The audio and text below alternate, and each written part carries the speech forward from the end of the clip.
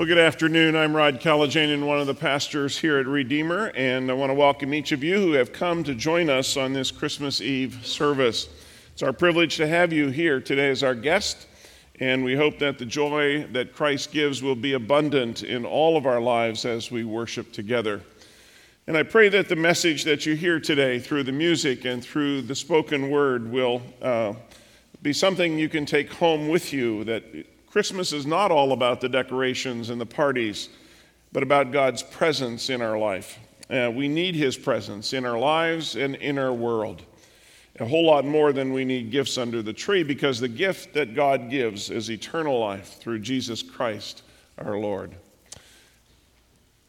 Throughout these 4 weeks of Advent, beginning early December, we've been having some fun this year thinking about the question, what are you expecting this Christmas? And our teaching each week has been challenging us to slow down, to be more intentional this year about the presence of God in our lives instead of getting caught up in all the craziness of the season. And we'll develop that a little bit more tonight as we open the Bible and explore what it has to say to us who live in this time in history. So I want you to just enjoy tonight, sit back, relax, enjoy the presence of God together. Let's pray together, shall we? Holy God, in the midst of all the Christmas celebration, we need to pause and to remember the true meaning of this season. The food, the wrapping paper, the bows, all of the festivities are just a small part. You who give us everything we have, even though we continually turn away from you, blessed us with the greatest gift of all, your Son, Jesus Christ. So rekindle hope anew in us as we stand in awe of the Christ child tonight. Instill in us the ability to bow before you with the trust and the innocence of a small child. And may the excitement that we feel this day at Jesus' birth remind us and remain with us throughout the year. In Jesus' name we pray. Amen. Christmas is a busy time for many of us. Here at church, our staff is involved in special programs, extra rehearsals, outreach events, decorating and planning, not only for Sunday, but for special days like today. It's a crazy, busy few weeks, but I know it's like that in your life as well. There's something special about this time of year, isn't there? Christmas carols play on the radio as we race all over town, getting groceries and shopping and running kids from parties to rehearsals to programs and entertaining friends and family. But I wonder if over the last several weeks, have you taken time to hear the message in these songs of joy, or did you miss it? Lights have been shining on people's homes all over town. Did the light fill you with a sense of awe and wonder? Did it remind you that Jesus is the light of the world that shines into our darkness? Or did you miss that important truth? Christmas cookies and candy canes have been given out at work and school and enjoyed at home. Did you savor the sweetness of the food and the time with family and friends? Or did you miss it because you were overcommitted and overwhelmed? Nativity scenes have been on the front of cards and on the front lawns of many homes. Did you notice the gift of Jesus? Do you think about those scenes and what the gift of Jesus means to our world? Or did you miss that too? See, our theme throughout this Advent season has been to encourage us not to get so busy that we miss the joy and the peace and the hope of Christmas. Too many of us get busy and we get to Christmas Eve and Christmas Day exhausted and empty because we have missed it. We have celebrated Christmas, but we have missed the presence of God with us in Jesus. And if that sounds like you, and if you're here tonight thinking that once again you've missed it, it's not too late. Please hear the message we have been sharing this Christmas season and open your eyes and your mind and your heart and your life, and don't miss it tonight. Don't miss the presence of God because of that's what Christmas is all about. We make Christmas all about the presents, don't we? The gifts, the packages that go under the tree. But Christmas is all about the presence of God. Christmas is about the God of the universe coming into this world as a small, vulnerable baby so that in him and through him we could see and experience God's love. Don't miss the presence of God, because that's the real gift of Christmas. That's the gift of Jesus, and that is the best gift ever. Do you remember the best gift that you ever received at Christmas? I'll be honest, I don't remember a lot of Christmas gifts I may have gotten growing up through the years. I do remember we always seem to get socks and underwear somewhere in that list of things in the stocking. But there was one Christmas gift that stands out in my mind to this day. And when I was about 10 years old, my younger brother and I both got a brand new red 26-inch bike. That was special because up until then, all the bikes we ever rode were hand-me-downs from my uncles, from my older brother. There wasn't another gift in the world that would have made that day any happier. I've since noticed one thing about gifts. The older we get, the smaller the gifts become, don't they? Not less expensive, but often smaller. Children's toys come in those big boxes, but phones and tablets and electronic games often in small packages. Eventually, the boxes go away, and small gifts only need a gift bag or a gift card, or cash only needs an envelope. But the greatest gift ever received in this world didn't need a box, didn't need a bag, didn't need an envelope. It just needed a manger. And because the greatest gift ever given was the gift of Jesus, while the gift may have been small in the town of Bethlehem, it was barely noticed. But it held within that small body the very presence of God himself. And while Mary and Joseph were told to give their child the name Jesus, the prophets had said that the Messiah would be called Emmanuel.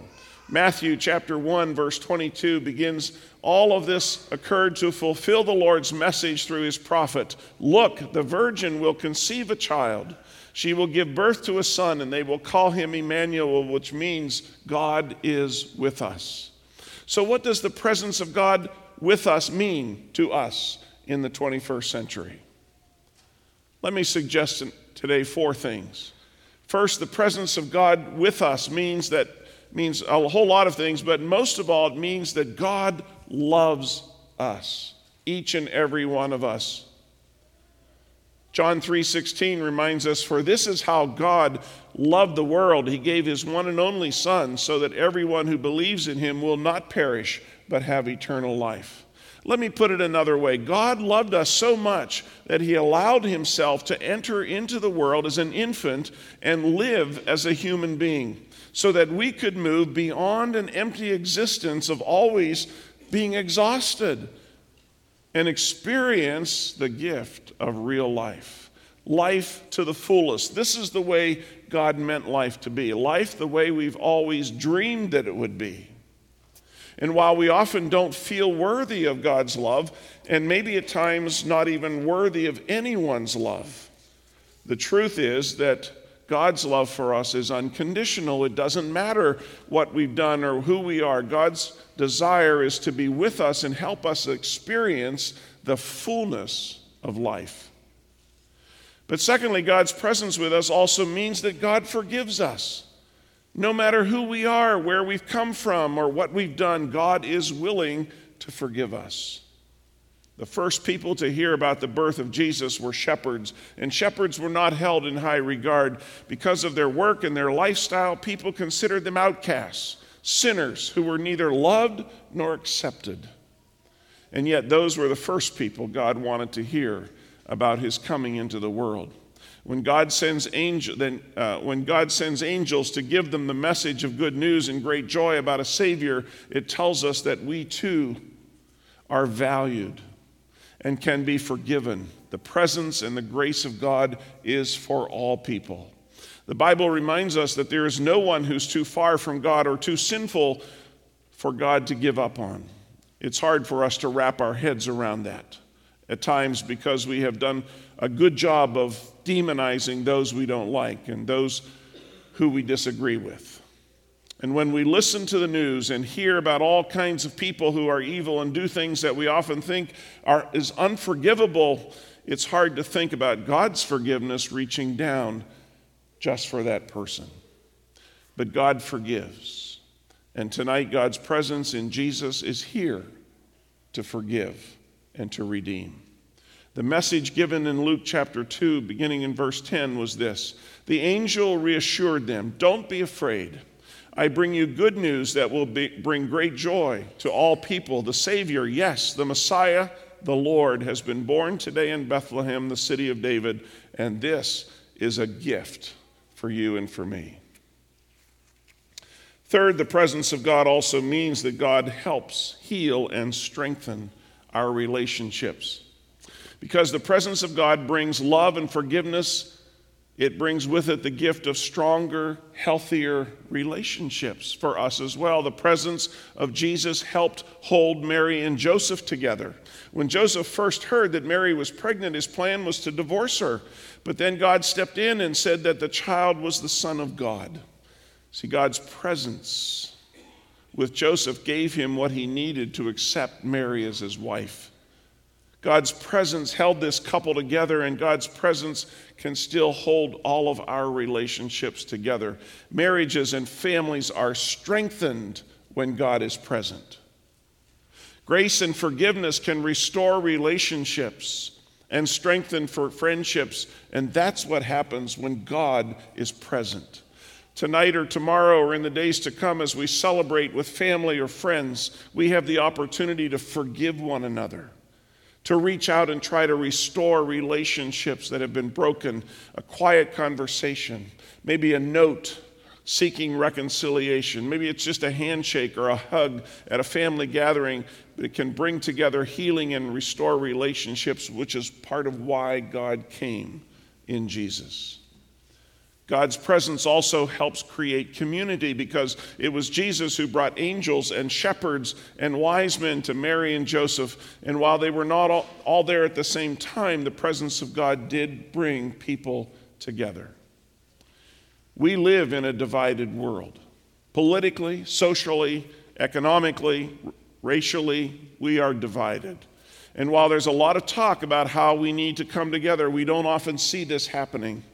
And I'm convinced that the greatest hope for a community to come together doesn't lie in government or in wishful thinking, but in the church. And while Sunday morning might still be one of the most segregated times of the week in America, a church is the place where God can bring people together. And as we read through the Gospels, we see that Jesus gathered disciples from all kinds of backgrounds, and Jesus formed new families. And if we allow God's presence to fill us and lead us, new communities, new families can be formed. But finally, the presence of God also means that God helps us to experience new life. I love the words of 2 Peter chapter 1 in the New Testament.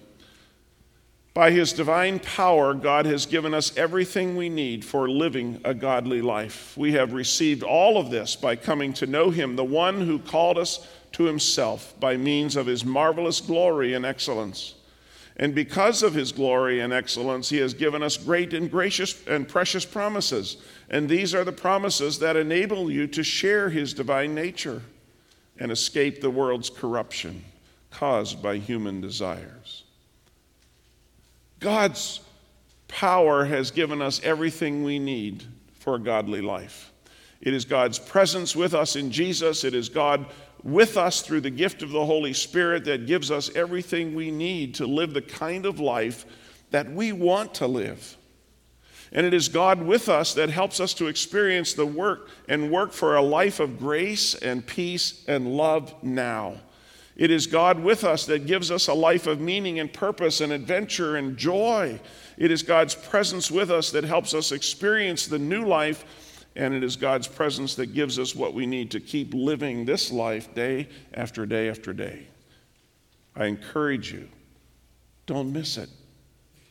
If this is not the life you are experiencing tonight, if you're have not been experiencing peace or purpose or joy in your life, even through this Christmas season, don't worry, it's not too late.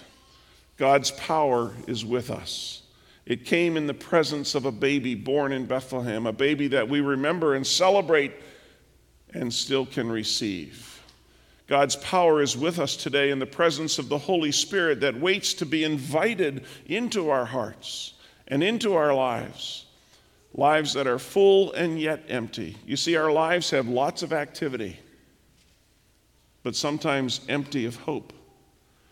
They can be full of expectation and empty of peace.